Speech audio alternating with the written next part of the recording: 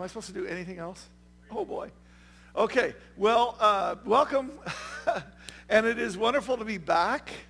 I'm going to be sitting in this chair today because sometimes I do what's a chat. Adam Carpenter loves it when I just sit in the chair and not be all intense and roaming around sort of, doing that kind of thing. And what I really have in my heart today is really a chat. It truly is. I just want to, there's something that God is stirring in my heart, and I think it's still developing, but I want to share it with you, and I want us to sort of catch a hold of something as we start heading into the year and what God is doing. And I'm just very, very excited about this. Now, in order to sort of set it up for what it was, first of all, let me say thank you to this body that encourages and supports us when we take an extended period of time like this. Thank you for that. I just can't even begin to tell you how loved we feel. That nobody gives us a hard time about this. If you haven't emailed me, and thank you for not doing it now. But seriously, what I get is a ton of encouragement. I get emails and little things, Facebook posts and so on, and John and Roger standing up here and saying, that we support this and so on, and it just makes us feel loved. It makes us feel really cared for, and it really allows us to go out, to recalibrate, to connect in different ways than what is the other parts of the year, right? So it's just a blessing. You guys are a blessing. And that's kind of where I want to go, because I want to show you something about what happened on the trip and then a really cool thing that happened at the end of the trip. So right now I'm going to show you the United States, but I want to tell you, I think I'm on, but I don't know if I'm clicking. Okay, so take the Mississippi and go straight down, and then understand we traveled on every one of those roads. Because, not quite. But it was pretty much like this. We would drive for a couple of days, and then we'd be somewhere for 2 or 3 days, and then we would drive for a couple of days and be somewhere 2 or 3 days and drive for a couple of days. And we did that for weeks. Okay, so I'm a little exhausted, frankly. But here's what we got to do. Now watch how cool this is. The first few days were at a retreat in Winthrop, which is northern, right? Kind of well, if you don't know where Winthrop is, you need to go there. It's fun, and it was an incredible place. But we had a retreat there, and then after 3 or 4 days, we took off for Sandpoint, Idaho, which is where my oldest brother lives. And we got to spend some time with my oldest brother. I want you to hear family here. Then there was a bit of a change. We were supposed to go to Jackson to drive back down to California in order to go to a memorial for my uncle. But my parents are well, but ailing and couldn't make the trip. So we went from Sandpoint down to Napa Valley, California, where it ended up at the last minute that I ended up doing the eulogy. And I have to tell you, it was a God thing all the way. It was unbelievable, and loved my uncle, and it was just amazing what happened. But I got to see all my cousins on one side. I only have 2 sides, but anyway, all my cousins on the one side. Does everybody only have 2 sides? It seems like sometimes you end up with more than that, okay? But I saw all the Jaeger cousins, and then I saw some of the Brunk folks too, and I got to see a couple of brothers, and it was a very family time. Then hop in the car, drive back up to Jackson Hole, where my daughter Chappelle is here, where the new family, the new Brunk family, was together for the very first time, which is to say both my daughters are now engaged. They're going to be married. So it was the girls and their boys. Okay, and it was really wonderful, and we got this time together as the new family unit and everything, and it went very, very well. So that was family, and my folks were there. So I got to spend some time with my folks. And then we drive down to Denver, where we got to spend a little time with Chappelle as she was working through some wedding stuff and other things and so on, but got to spend time with her and Tyler. And then we drove out to Omaha, and we spent time with Shalimar and her boyfriend or fiance, talking about the wedding and seeing where they want to have it and all that kind of stuff. Very cool thing, very different, types of weddings and so on and everything else. Then we drove back up to Jackson Hole, Wyoming, and actually got some alone time with my folks, which was really important, really precious, the thing that it was super high on our list of what we wanted to accomplish, if you can say a vacation that way. And then, just because we'd done so much driving that it seemed reasonable to us, we went about 8 hours out of our way on the way home to Eugene, Oregon, so as to pick up Chappelle and bring her up here for the weekend, and she was seeing some friends and so on. So what I want you to hear is that this was weeks of family. And I like my family. For some people, weeks of family is, what layer of hell, but for me, it's what layer of heaven. I like these people. There was this great joke that I read on the way there, and it said my phone died, and I got to talk to my family. They seem like nice people. And mine are. I mean, genuinely real and awesome, and it was just life-giving, and it's wonderful. And I got to spend time with my family, but I want to tell you something. This is the cool thing. So it's about a week and maybe a week and a half now, and we're back in Jackson, and before we're coming back, and my thoughts are starting to turn back towards home. And I'm telling you, I've had a wonderful time traveling and being with family and being able to be off and get refreshed and everything else. But as I'm walking, something really cool happens. Now, here's what should have happened, and then I want to tell you what's cooler than what you're about to see. When I go for a walk in Jackson Hole, this is what I'm walking in front of. This is on my walk. That's the Tetons. There's the Grand over there disappearing. There's Mount Buck. There's a really good ski field right over here. Okay, and then you come down, and then you see that it's just this, just out of nowhere, this wall of granite rock mountains comes. There's a pond right next door that they're working on, and then there's the ski hill right there. I want to point that out. Very important. Okay, but the point is you know, when you're walking in that place, you're talking about the glory of God. You're talking to God. I mean, there's nothing else you should be thinking about, right? I mean, I came back home to Julie after one of my walks, and I said, Cal, I go on my walks in front of the Tetons, and I just feel more empowered when I just being there. It like lifts me up. It's like so powerful and so majestic and so wonderful that I'm just, you know what I mean? And so that's what you would think my prayer time was about. But interestingly, what I started thinking about was here. And it wasn't because of the sermon. It was just, I was wanting to be home with my family.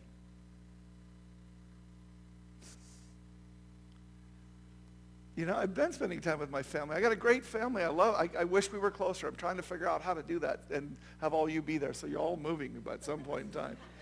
Probably when the kids have kids, okay? So, but I just had this thing where I just started thinking about the people here and all the various people that I love and that have become so deeply ingrained and wedded into our lives in such a tender, important, precious, life-giving, wonderful way. And I just started having this thing about family and the fullness of family. Not just the blood relation, but the Christ blood relation. The fullness of that, what he intends. And that's what makes me, that's when he started speaking to me about what he wanted to speak to us about. And I'm telling you, it's amazing. So, real vision here. But who's our prayer for today? Oh, Johnny Wasaki. That is just perfect. Okay? What a great, this is a terrific husband, father, an amazing family, the whole 9 yards. John, love you. Pray for the church. Lift up another church too, would you? Or pray for the sermon, I mean.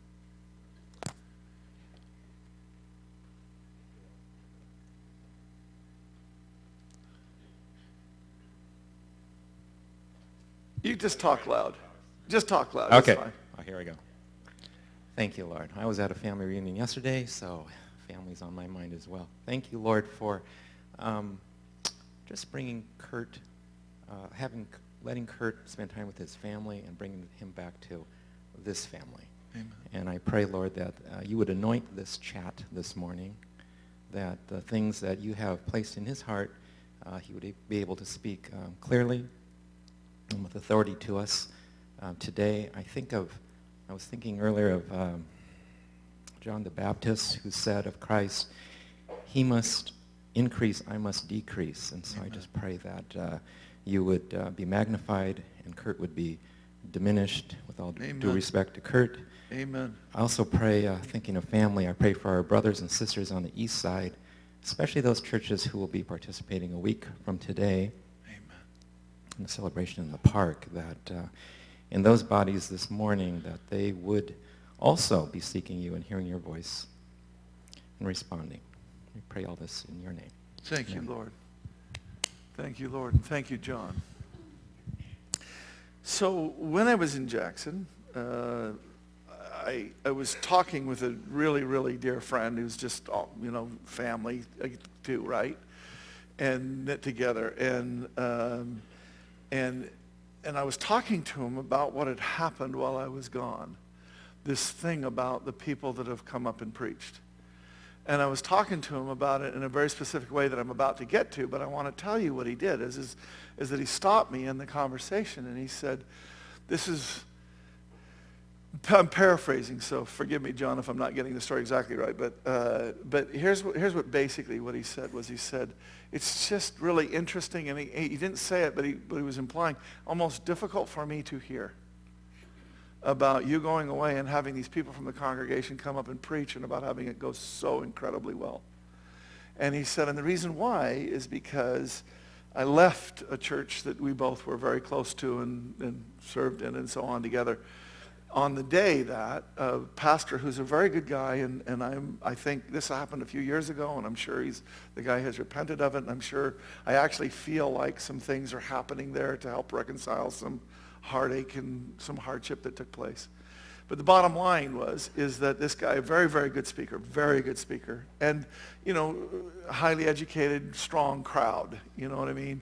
And so people that are, discerning about things and so on. And so he went away for 2 weeks, and he had the associate pastor and the youth pastor preach. And by all reports, and I'd heard about it at the time, they went well. But when he got back, some people had talked to him about how these people weren't as good as he was, and da-da-da. And when he came back, literally the first words out of his mouth, this is about the only negative thing I'm going to say about anything today. But what he said he said, so I was gone for 2 weeks, and I understand that things got really out of control, and that we put up people here that shouldn't have been preaching, and I want to apologize to everybody, and I want to assure you that that'll never happen again.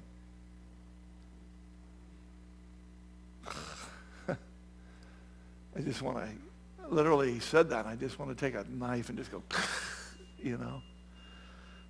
It was just, and like I say, I think there's a lot of reconciliation that's about to happen there. I think God's moving. This was some years ago. But I want you to contrast that with what happened here. And it's not because Lake Sam is so special. I never want anybody to understand Lake Sam as unique and better than. I just want you to understand it as a congregation that's trying to do everything that they can to follow God, and when you do that, amazing things happen. Right? And anybody who wants to follow him, that'll happen with. And years ago, God started saying that he was going to blow up church and change things because of discipleship, and we're going to talk a little bit about that. But the bottom line is that what he went after is this idea that we needed to start really doing church completely differently than we'd ever seen it. We had no idea what that meant. But that we were to take and do every step that he was saying. And one of the steps he told us to do, 3-4 years ago now, was to start having people from the congregation preach. And I want to say in the last 4 weeks, and Carlson's were great too, but I'm just doing the ones that were from this congregation. Justine stood up there and preached a sermon about Thomas the Train and getting his kudos from God because he does so much for God. And about what an abominable, what a totally wrong-headed understanding of God that is. That God loves us. And that anything we do comes out of that. Not the other way around. Which is a tremendous thing to say when you're looking at empowered. Right? Because when we're talking about being empowered by the Holy Spirit, you can get the idea, well, God loves me because he does work through me. We have to understand that God loves us. And one of the things that we get to do is stuff, right? But the one follows the other, not the other way around. And we do something very bad when we switch them around, when we make our love dependent upon what we do in our own minds and when we have any thought about that. Then, Carlson's, and they were great, but then Kara stood up here. And I want to make something clear, Kara. You're not old enough to have preached what you preached. You're just not. She talked about leadership, and she talked about this idea that leadership is for leaders.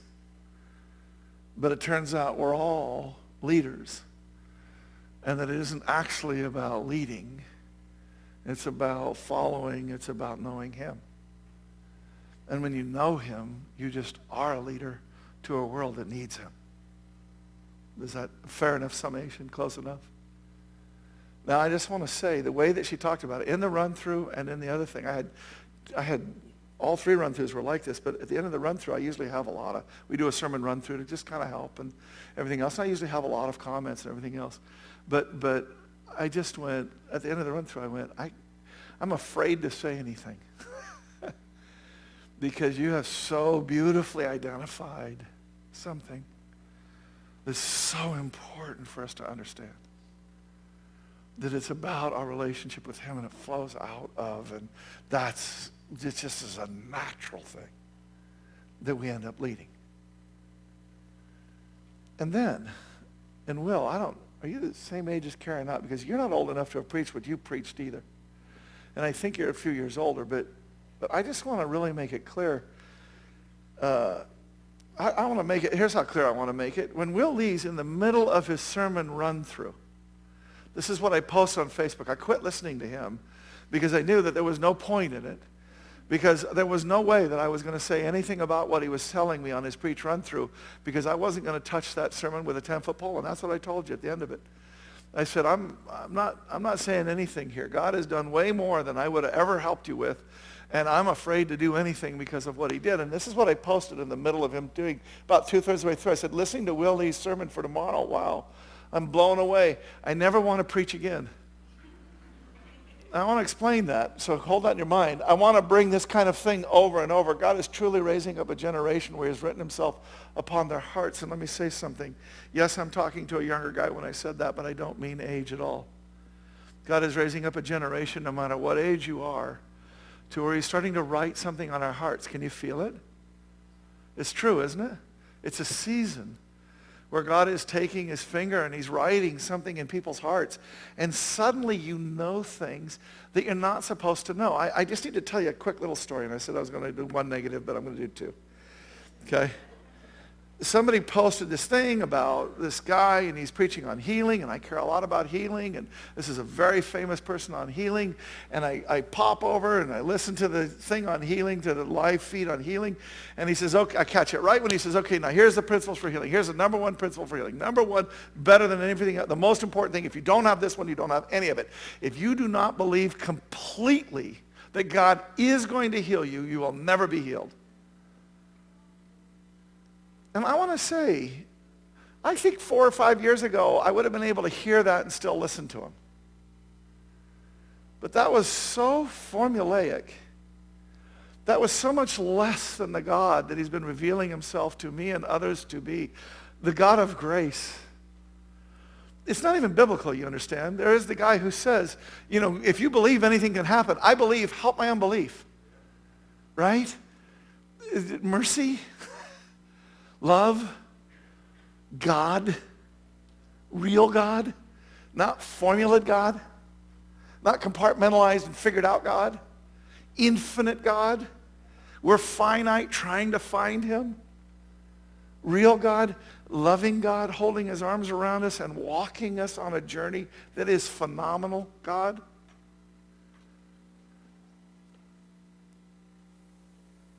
Prudence has to go for something else. I just want you to know, okay? Because I love Prudence, and it's so awesome to have her here. But she wasn't walking out because of what I just said. I just want to make that clear.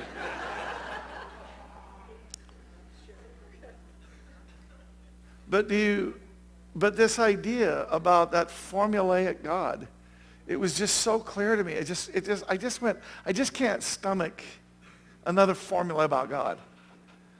Because it would be like somebody coming and telling me about Julie by telling me a bunch of rules and principles. And I would just say, you've so missed the glittering glory that is Julie. You know, when you go there with it. And I want to say, Will, in your sermon, here's what Will said. He took Psalm 22 and he deconstructed it in a way to say, the number one thing that you're struggling with is the thing that God is using the most in your life, and it's not just for you privately. You bring it into the public sphere, into the sphere of your family, into the sphere of those that love you, because your journey is going to help them. I've never had that thought like that. When I said, I don't want to preach again, I want God to bring this kind of thing, you have to do both things together. The reason why I don't want to preach again is because I don't want to hear what I know anymore. I want to hear what you know. Literally. I'm sitting here going, what you know seems to be better than what I know. I think every once in a while I can bring something that's of some value. Thank you, God. So I think I get to preach every once in a while still. But can I make something clear? Do you understand that having people from the congregation preach is stupid? Do you understand that you would never plan something like that because it's ridiculous? Do you understand that in terms of fear, people's fear, that it goes dentists, then death, then public speaking? Public speaking is, people fear that more than the dentist and more than death. And we've been doing it for 4 years. And I believe my own assessment is we've never had less than a 6. Which a 7 or an 8 is very good and should be about normal for most churches, right? Every once in a while you get a 10, but you live somewhere in there. I actually think that we're averaging somewhere in the 8s, maybe even a 9. We've only had a couple of 6s, I think. I'm not saying who that they were, and don't speculate, okay?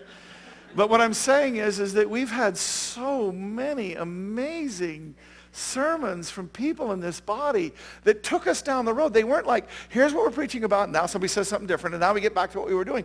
No, they're totally in the flow. You take those 3 sermons, when I heard what they were before, I said, yeah, that's what God wants us to do.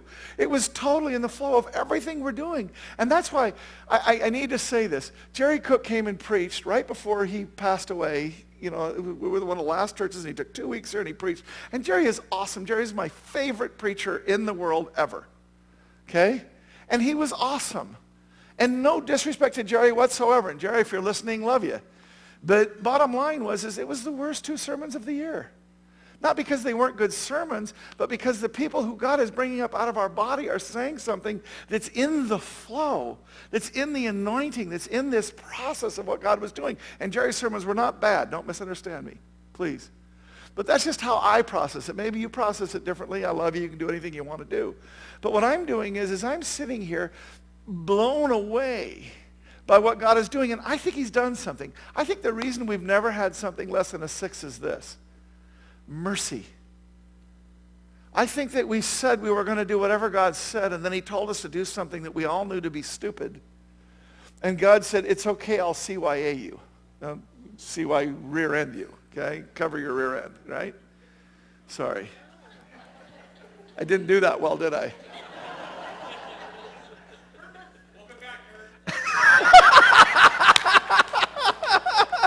That's awesome. But I really think he's been covering us. I think he said, you guys are doing what I'm asking you to do, and so I'm just going to cover you. I'm just going to protect you. I'm not going to let anybody make a fool of themselves. And I'm not going to let, when we first started doing this, you do realize that we could totally track when the guest speaker was. Because we would go like this, and then here was the speaker, and then attendance, right? We could totally track that. We don't track numbers much, but you could track that, right? Now, it's almost the other way. Not every person that preaches do we go up, but a lot of times, and how many times have you heard, I'll say to someone, oh, so-and-so's going to speak, and people say, oh, man, I've been really wanting to hear them speak. I would love to hear what they have to say. Do you know how much of a culture change we've had to experience to get from the consumer critical mindset of normal church to a family that is trying to do everything they can to encourage the people that are here and wants to hear from them. When John Bannerman stood up here last week and talked about Will speaking and talking about the kind of church that we are, that this is what we do, and how excited he was to have Will come speak, my heart was leaping within me. This isn't a show. This isn't a facade. This is God doing something incredible. And here's what I really think. I think that he's been CYAing us for a long time, for years, keeping us from having a bad one so that people will stay excited about it. But I honestly think that sometime this year it started to shift to something different. And the different is that I think he's starting to say things to us that you would never have gotten from me.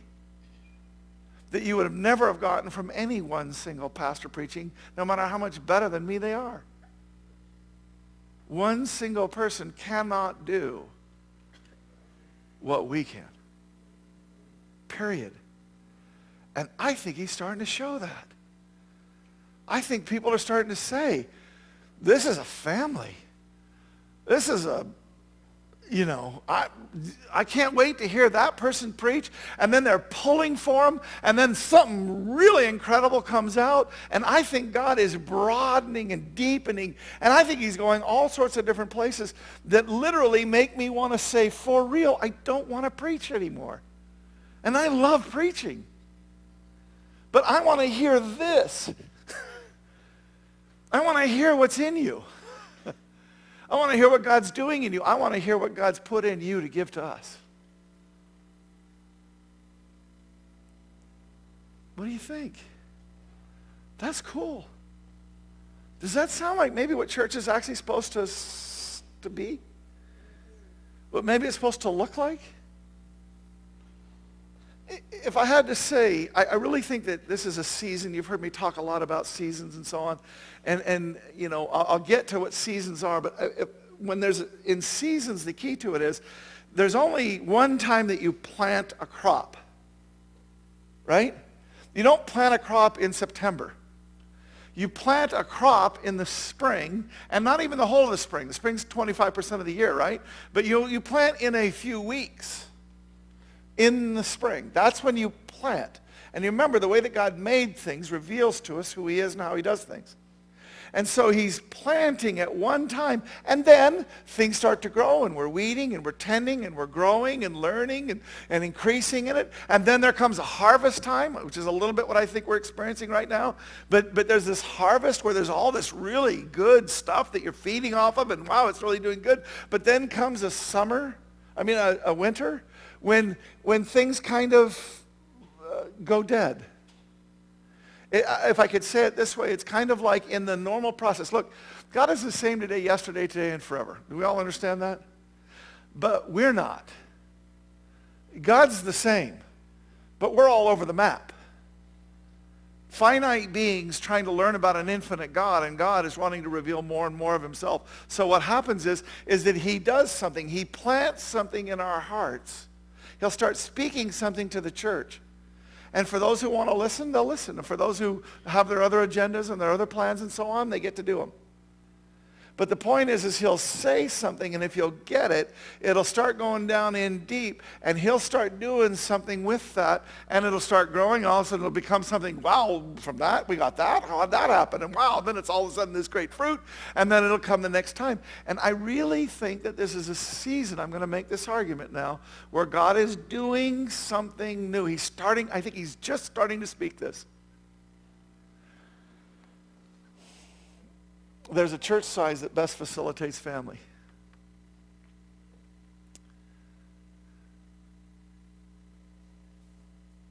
Watch this. Again, I'm a broad thinker, so I'm penning in broad strokes. You could disagree with my exact analysis of this, that, or the other thing, but what I want to do is I want to paint in some broad strokes for you, okay? In about the early 2000s, God started allowing the rise of the megachurch. We're going to have megachurches for a long time, but megachurches have done a lot of awesome, incredible, wonderful things. So this is not against megachurches. But he started allowing these churches to come up. And 2000 was the definition for megachurch. If we were defining it today, we would change that to about 10. Because there's all kinds of churches that are over 10,000 people. I mean, they're just huge. Chappelle has switched churches recently, I think, or something. I don't know. But she was going to a church that added 1,700 people in the summer. In 3 months in the summer, they're growing so fast that they added 1,700 people. Okay? And I don't know how big it is now. But the point is God allowed for the megachurch. Now, always understand something. When God allows for something, he's doing something that's important, but he's also doing something else. And the something else turns out to be more important than what was important. If we had to say what was going on in the allowing for the megachurches, I think there was just a tremendous number of people who started. There was a lot of salvations. We were talking a lot about seeker sensitivity back then and so on. That was actually a little earlier, but then we started getting it a little bit more right and so on, and there was a lot of people that were coming in. There was a lot of salvations.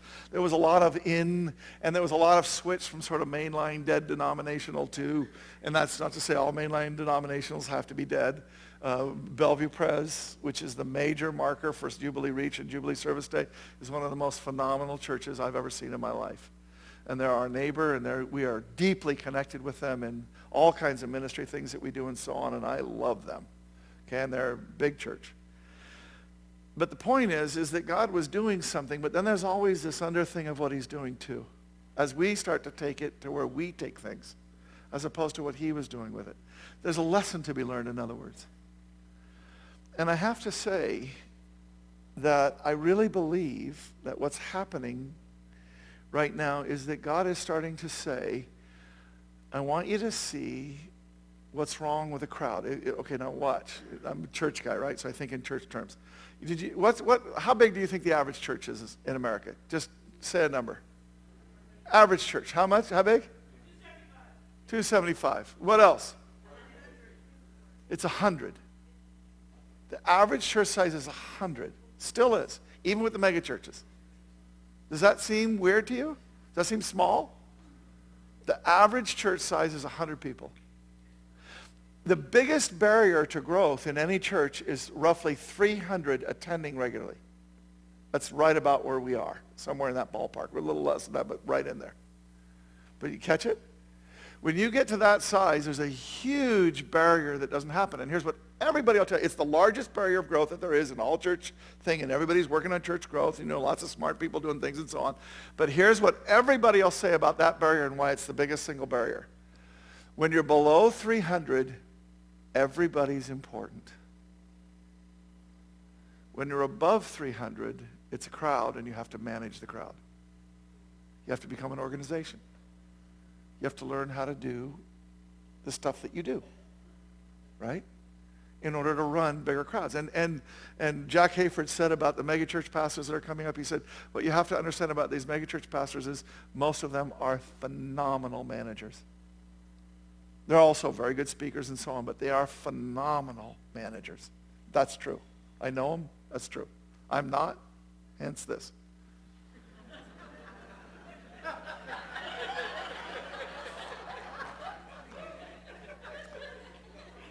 But I think God did that on purpose. I really do mean it. You have to understand, I'm not immune to wanting 100,000 people in our church. I'm not. But what I am is I'm extremely oriented to trying to find the Lord, and that becomes a little more of a narrow cast than what you do when you start dumbing down to lowest common denominator, to run a business principle about how to grow your business.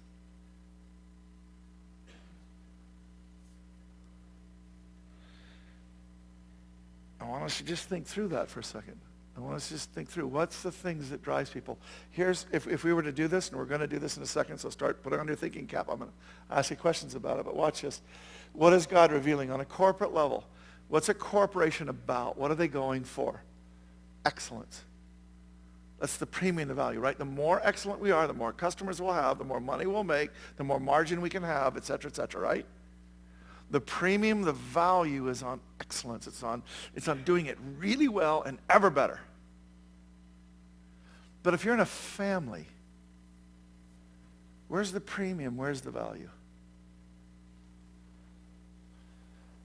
It's on raising up each family member. To the point, as I'll show later, but to the point that you will give up excellence. You'll trade excellence in a heartbeat for someone to grow, right? A good parent lets the child try. Maybe they do well, maybe they don't. You see what I'm saying? But you know, your goal is not getting the project done.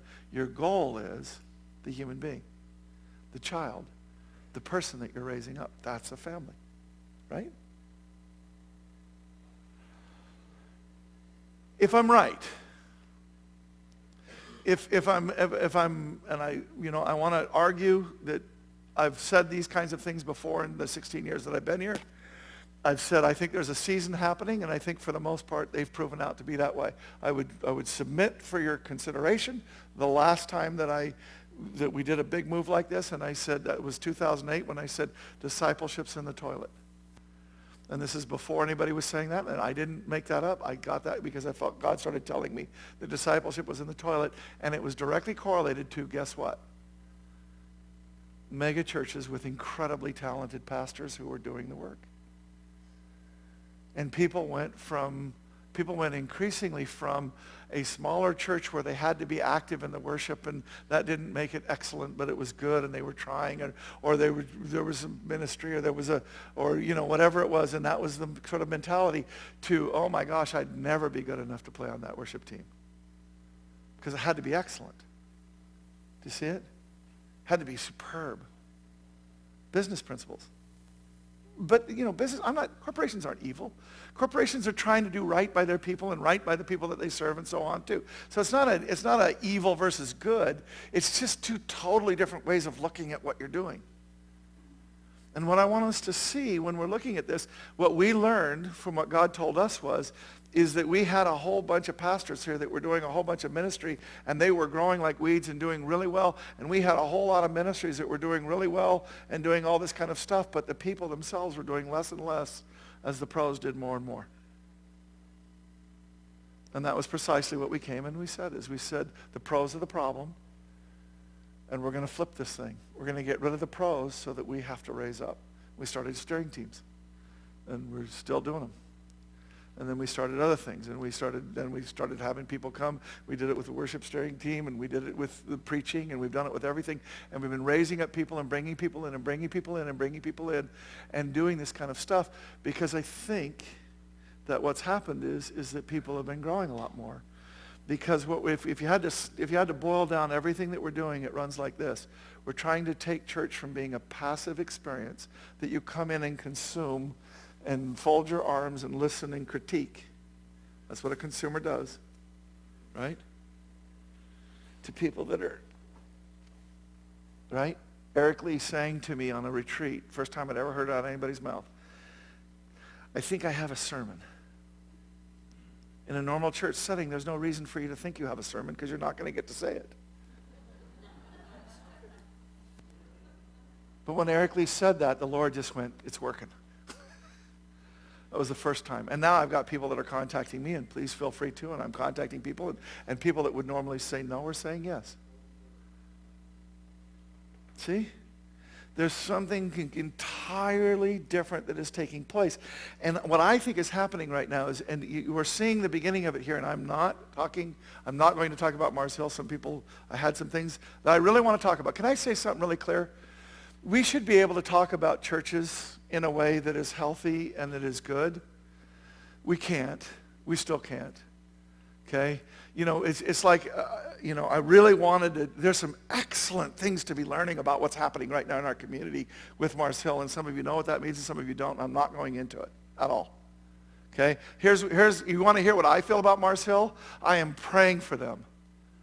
Okay? I want to see them come through a difficult season, and everything has a difficult season. Everything. We have had several. They too. Everything comes through difficult seasons. When people repent, when people get things right, they learn more, they grow more, and they go on and do more things. And here's what I want, and this is my public proclamation about it. I want to see them prosper more. I want to see them continue to raise up people. I want to see them continue to save people. I want to see them continue to do an excellent work in our community because, frankly, for the most part, that's what they've done. Okay? Now, there's some other things that are going on, and that's between God and them, but it's not really between God and them. Do you understand? We're supposed to be able to talk about this stuff. We're supposed to be able to talk about it, but there's this funny little thing about human nature, and it goes like this. When we see an unknown rise up, we're really blessed by the underdog succeeding. That gives us joy. Literally, you release chemicals in your brain, and they go, I'm happy to see you raising up. This is great. The underdog's winning, right? We all love a sports story where the unknown team wins. We love that, right? But you want to know how stupid we are? How perverse we are? I wasn't looking at you for any reason whatsoever. Here's how messed up we are. You actually get more pleasure from seeing the powerful fall than from seeing the underdog raise up. It's just sick. It's just stupid. In Christ, we are lifting each other's arms. My daughters, both of them will make more money this year than I do. I'm thrilled. Hallelujah. Yeah, there's a lot of parents in here saying, God, I wish that was happening. Okay? But I am thrilled to see them do better than I ever did. What joy should there be more in the world than to see your children do better than you ever did? Period. And they're on that track. Right? This is what life is supposed to be, and we're supposed to be able to talk soberly and adultly about the other things that are going on in the body of Christ, because we're all one church. We are not Mars Hill and Lake Sam and Bel Prez and neighborhood church and all that. That's what we've been for a long time, but that's not what God did. That's what we did in the hardness of our hearts. He didn't want divorce, but it happens. Right? And we've got all this separation and all this stuff when God said the way that the world will know that you're mine is when you're all one. So we should be able to lift the arms of one another and be able to talk about it and learn from it and grow from it and do all these kinds of things, but we don't. We can't. Because if I opened up and started talking to you about what I'm learning as I am watching and learning from what Marcel's going through, if I were to open my mouth and talk about this kind of stuff, it would just put a negative, horrible muck on this whole thing. And what I'm trying to talk to you about is something glorious. But I want to say something. When God starts to do something, the one thing that you always find is, what do you do in spring before you plant? You plow. Now, in today's less, aggressive to the soil, we plow and plant at the same time. So they're literally plowing right before they're planting. They call it low till. And it keeps more of the topsoil, all right? But still, you got to plow in order to plant. You got to shake, as it says in the Bible. You got to shake the tree. Whom he loves, he prunes. So they can be more profitable. Right? And so I think there's something that I want you to watch. I may be wrong. I may be right. Who knows? But the bottom line is I think that there's something that God is trying to tell the body. And because the body doesn't talk about this stuff, we're not learning it. And so we continue to make the same mistake, right? The old saying, if you don't learn from your history, you're just going to repeat it. And what's happening is I think God's trying to say something. I think he showed us something with the rise of the mega church and the incredibly talented pastor and the drop of discipleship. Wasn't there a lesson in there to be had? That there was a conflict between those two things. Not that it couldn't be overcome, because there's some wonderful big churches that are doing a great job of overcoming that problem and raising up people.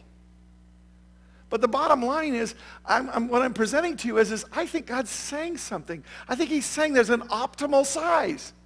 He's been saying it for a long time. Nobody's just listened to it. There's a size where you're not a crowd. You're a family. You're a body. And everybody's important.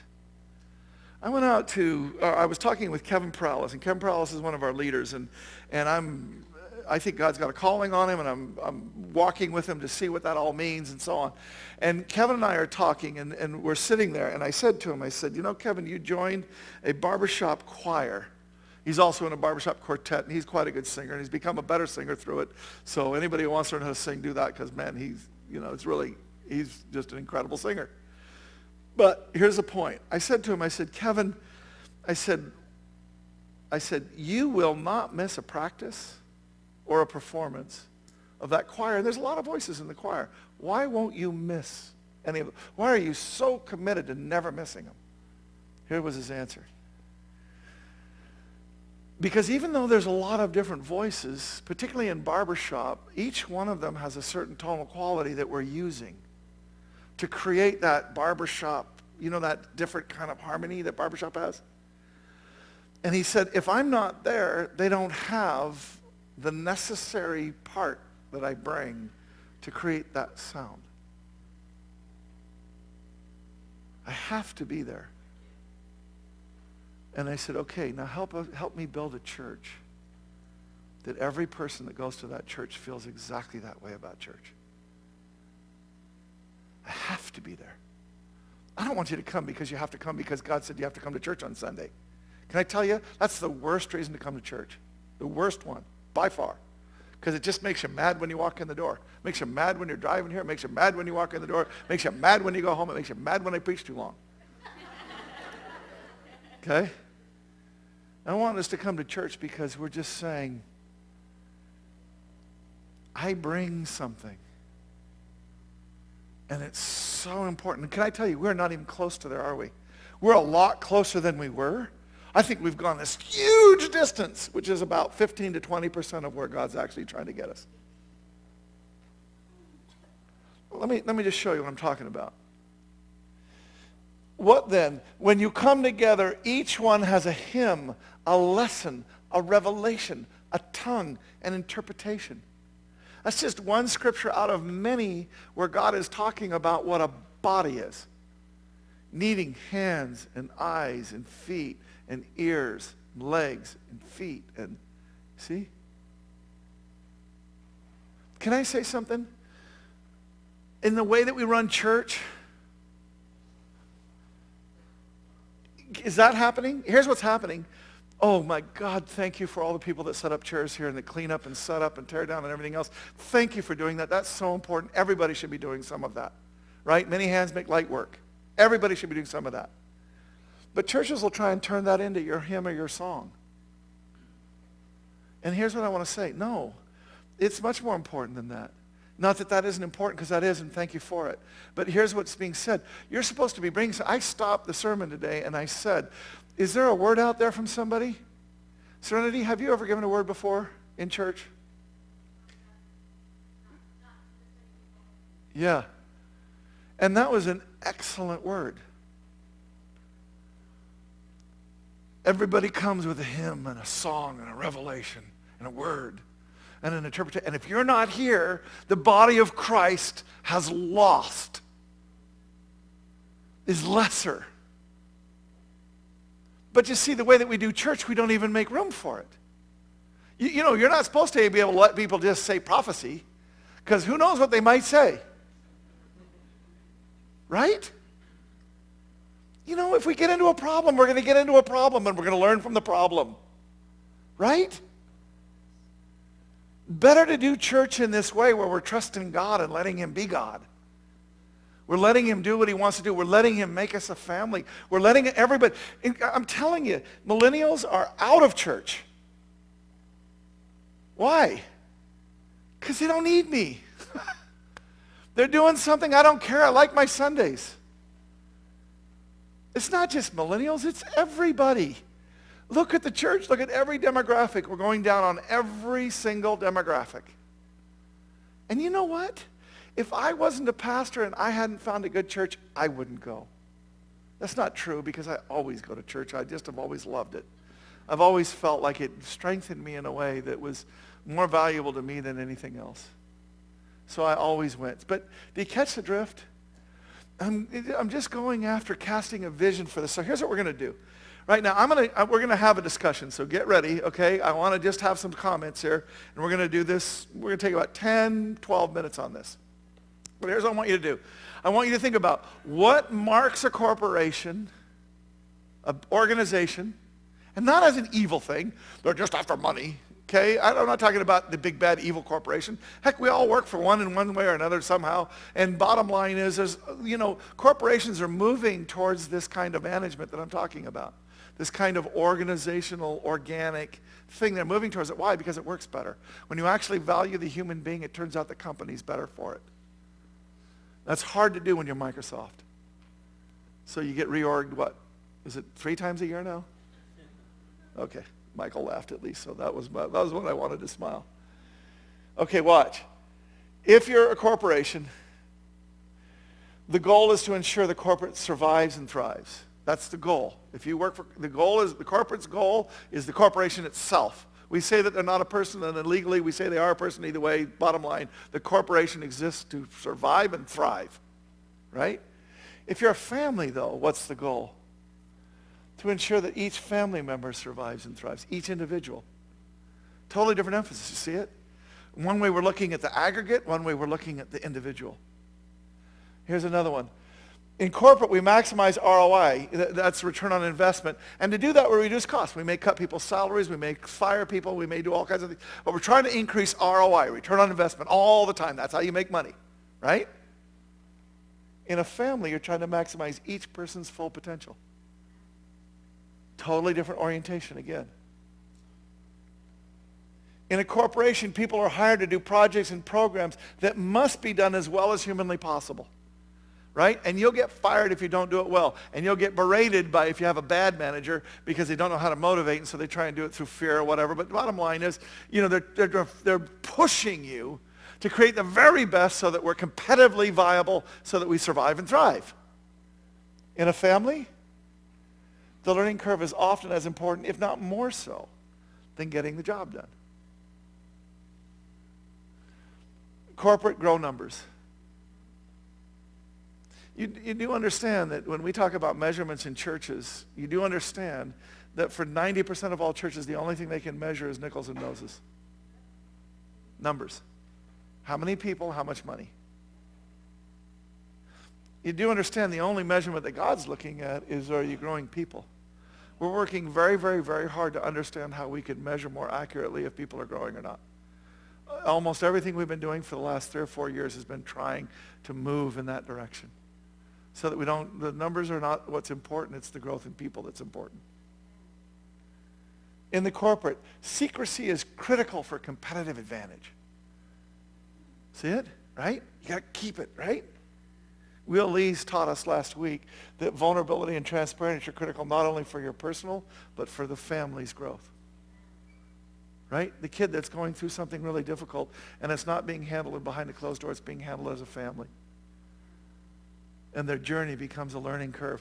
Why is it that the youngest kid is always so stinking smart? Why is it they always get along with the parents so well? You know why? Because we went before them. And we showed them what not to do. True? Right? The first, the second, and the third, you know what I mean? Wow, don't do that. Just do this, and they turn out to be nice people, and you get along, and everybody's happy. You laugh a lot. So how else do corporations and families differ? And just to think about it this way, what is a corporation all about, and what is a family all about? And here's what I'm trying to do. This is the beginning of a conversation that we're going to have for I don't know how long, but it's going to be months, I'm sure. And we're going to be talking about how do we start rethinking what our priority is? How do we start rethinking what the Spirit is? How do we start rethinking what the orientation is? How do we start rethinking so that when we think about church on a staff level and on a congregant, on a body level, that we're thinking about the same thing and the right thing? Go ahead. Who's got something? Go ahead, Amy. That's awesome. You're going to be held accountable to this. Maybe, maybe not. We'll Yeah. see. I was led to stand back during worship today and just during that worship time, just watching what's going on. And I actually thought, in staff meeting this week, I'm going to bring that up because it was really cool what I saw. And what I saw was kind of family. And I saw Patricia, I'm just going to call you out because I love you. Patricia Lyon,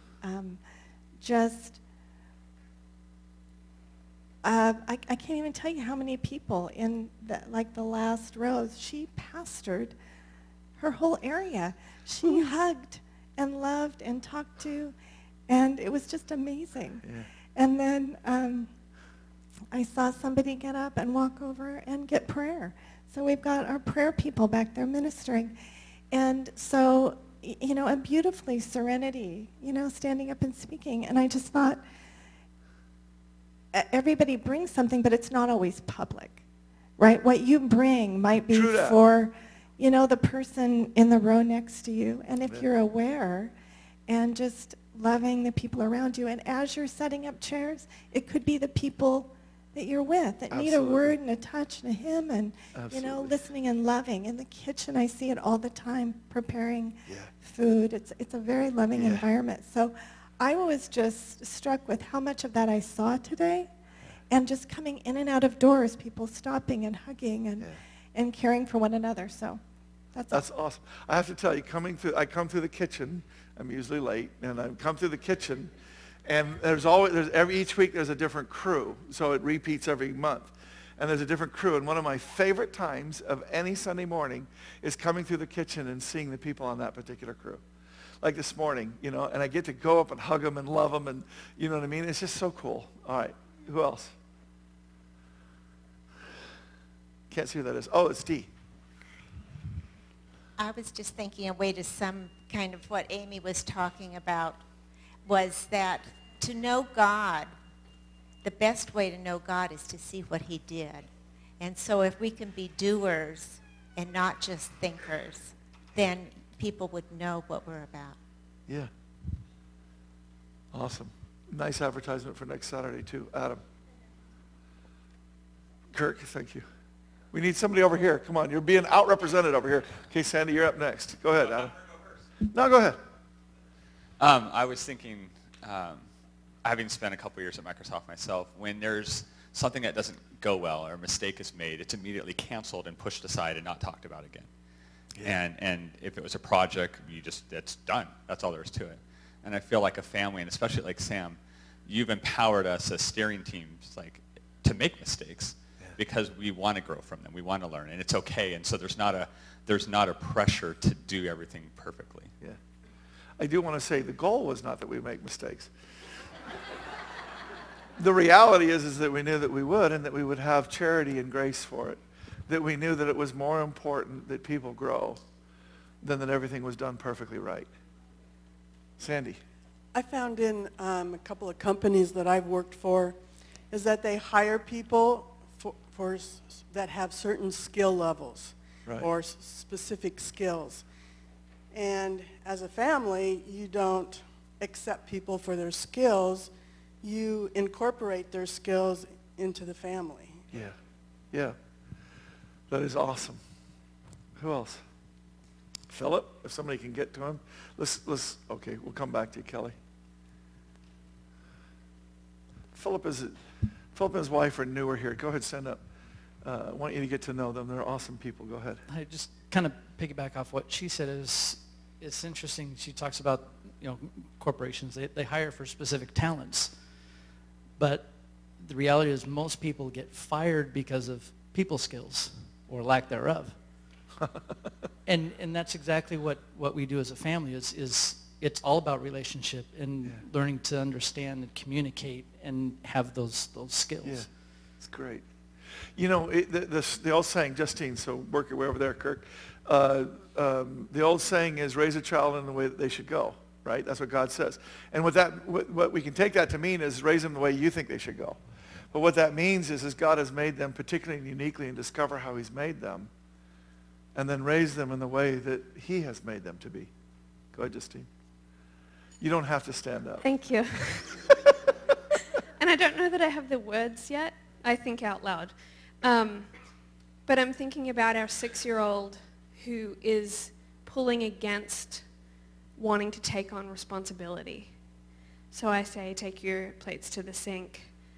Because we're raising up a family and we're investing not just, my goal as a parent isn't just that she gets to do whatever she wants and that she feels fulfilled and happy every time. Wow. Because that's just that's another form of consumerism. So when we talk about being a family, it's not just that you only ever have to do what's in your gifting.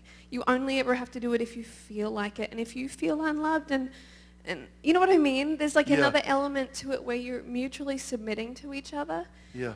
And you're saying, I don't really want to do that, but I'm going to do it because I believe that I'm going to grow through it. Yeah. And I even think about Jubilee or any kind of sign up we do where people are like, I just don't want to do it. Yeah. But we know as a body, it's like, I don't know, there's a parental layer as well. Yeah. And it's time. She needs to be okay with taking the plates to the sink.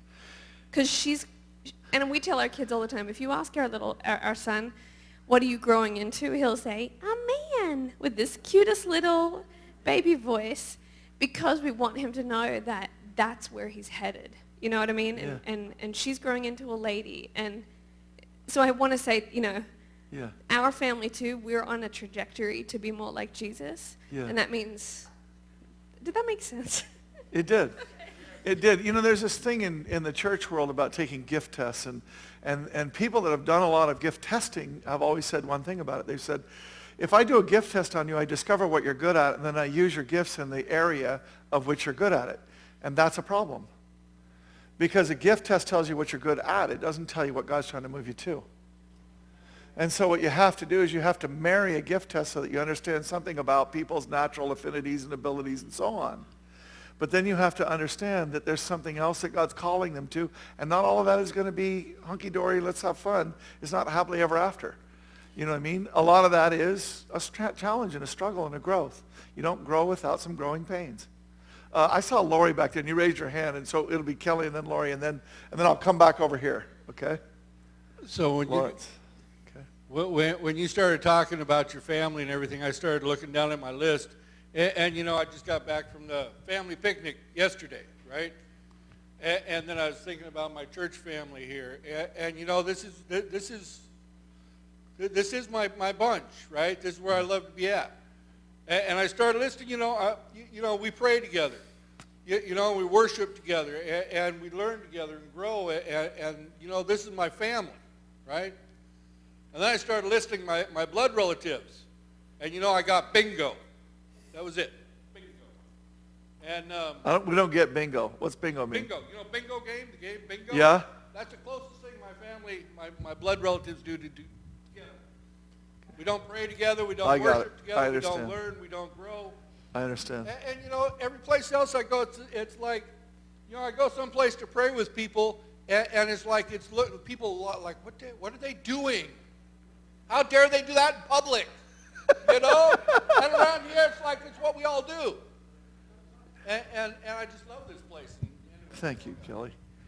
Thank you. I saw Lori, and then we're coming to Lawrence. Okay, so VJ, and then we'll come down to Lucy. And I think we're going to take 3 or 4 more, okay? And then we're wrapping. Go ahead. So adding on to what Justine was saying, we have 4 kids, and they are incredibly different, every one of them. And one of their biggest sibling rivalries is over their differences in their personality. And one of the things we're really trying to teach them is that they need each other's differences. Instead of getting mad that they're not doing it the way that you want to do it, God put them in your life for a reason, because you need something about how they're different to help you grow. Yeah. And I think that's a big part of our church family too. And you know, it's not just about using my gifting for what I like to do and what Justine was saying, but also I need to appreciate what God is bringing me through these other people. And when their differences grate on me and I don't like it, that's exactly where we're supposed to learn and grow and work together to be a team. I got to tell you, Laura, I think you're taking it to a whole nother level when you get to that place. When we start understanding that not only is it about us and what we contribute to it, but it is about those other people and coming to appreciate what they are, that's when we're starting to come past that brokenness inside of us that makes us get more joy out of the pulling down. We start getting more joy out of the raising up. Lawrence. So one of my family members is they're having their leg amputated, and I'm sorry. Some may happen today, may happen tomorrow, and the one thing that sort of brings to my mind is just how in corporations the parts are expendable. You know, I could leave Microsoft tomorrow and basically no one would notice, but in a family, every part is important. It's like if you're getting your leg amputated, that's you can't replace that. That's it's every, you know, it's like, you know, you don't care if you have an extra eye, you don't care if you have an extra arm, you want that leg. And I think God wants us to see that we're that important to him, that he can't just take us off and replace us with someone else. And and he wants the church to mimic that as well. Amen. Love you, Lucy. Thank you. Thank you. I actually don't know if I can stand, but I'll try. So for us, many people know we being Ralph and I, and our children from Germany, and we were there 17 years in a church which has thick stone walls and cold floors, and I always say they sing the hymns from the time of the plague, and everybody is sitting there with... There's no worship like here, you know. Sorry, honey, but it's true. And, you know, it's a kind of somber church service. You know, it's written by the Protestant church is run by a division. They get given their sermons. If you went into a different church that weekend, you'd get the same sermon as somebody else in a different village. You just don't, because you go to the church in your village. Right. You have no choice. And it doesn't feel like family somehow, and my theory is that God doesn't go to church in Germany. So when we came here, Ralph sent me, you know the story, Ralph sent me out ahead to find out what church in America really looks like. And I was really interested to see. I saw this one. We drove past. My father was here. And he said, that's the church you should try. They have the sign lit up on the street side. And I snuck in, and there used to be a black curtain at the back here in 2007. And I sat in the back row so no one would notice me. And I met you and Julie. And I thought, oh, my gosh, this is amazing. And then I came running home, and I told Ralph, they have carpets, upholstered chairs, there's coffee. People are alive. There's people with guitars with no shoes on the stage. This place is alive. It is so alive, and there is so much love. And I think that the church family, with a family, it's based on love, right? Corporate, there's not too much love, right? But this church especially is the heartbeat, and this is where the love is. And these are my family members. For me and Ralph, that's why I say I don't think I can stand, and I don't think I can stand for much longer, is that we have to return to the cold church in Germany. And so I didn't even want to come to church this morning. We're not done with this yet. Not until the wheels are up on the plane, and even then.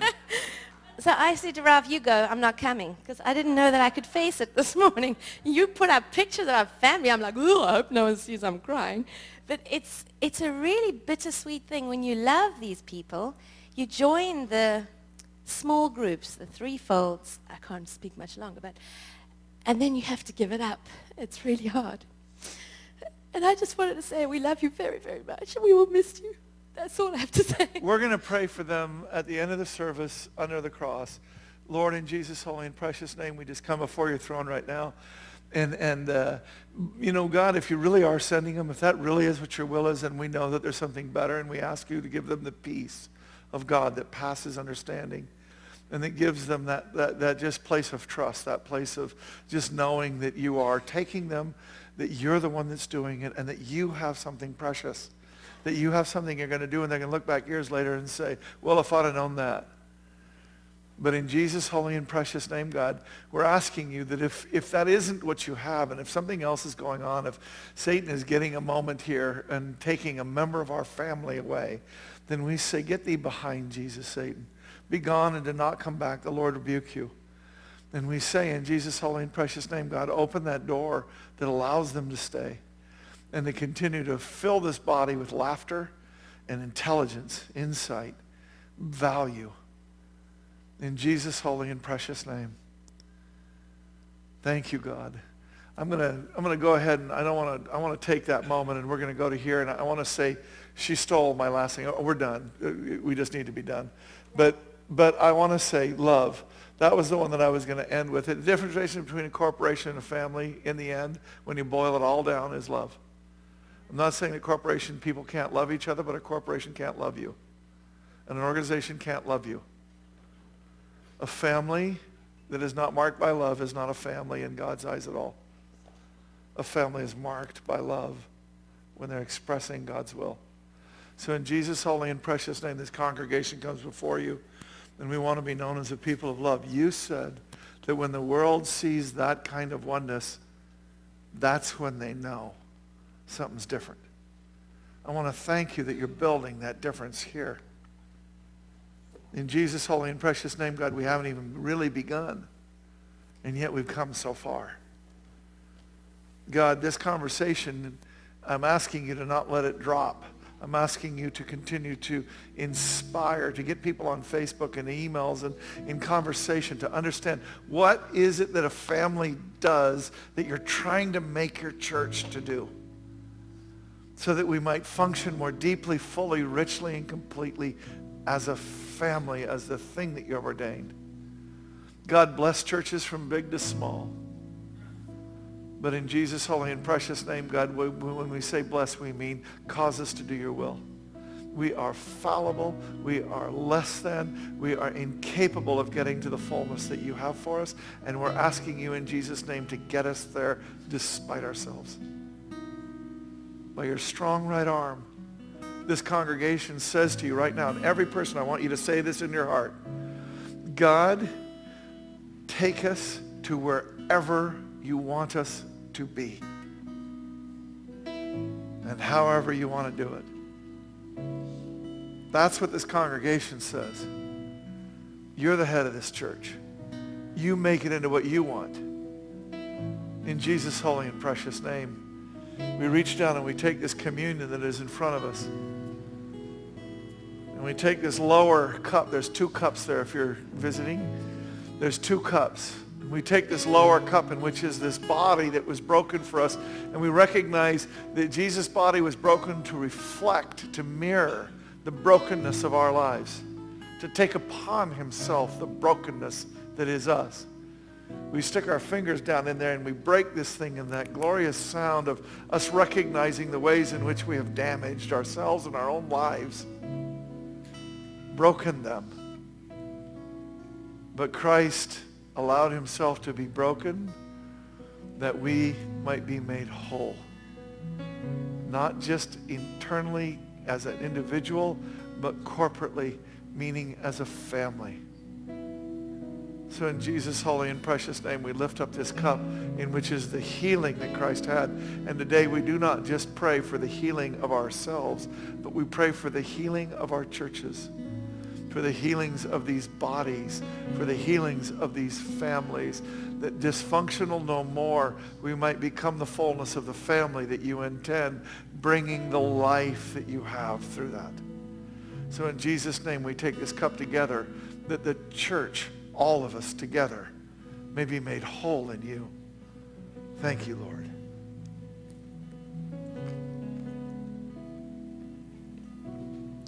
And now we lift this cup in which is,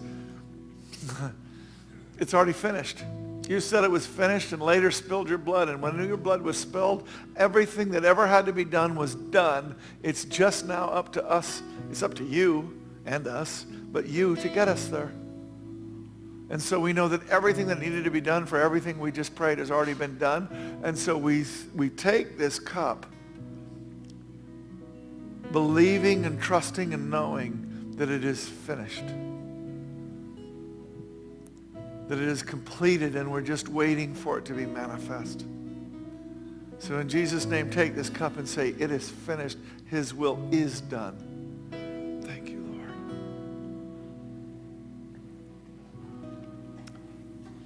And as the ushers come forward and we prepare our offerings,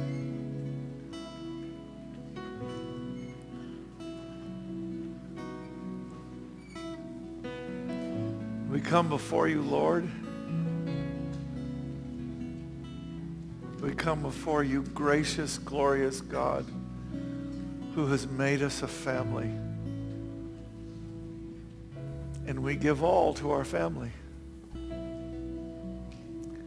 saying, thank you, God, for giving us 100-fold of brothers and sisters, of mothers and fathers, of sons and daughters, of doing something so beautiful. We do not withhold from our family. We pour into it with the same richness that you intended. God, in Jesus' name, hear these acts, these moments where we say, your will be done, by an offering, by a prayer, by a communion. And then, God, do your will.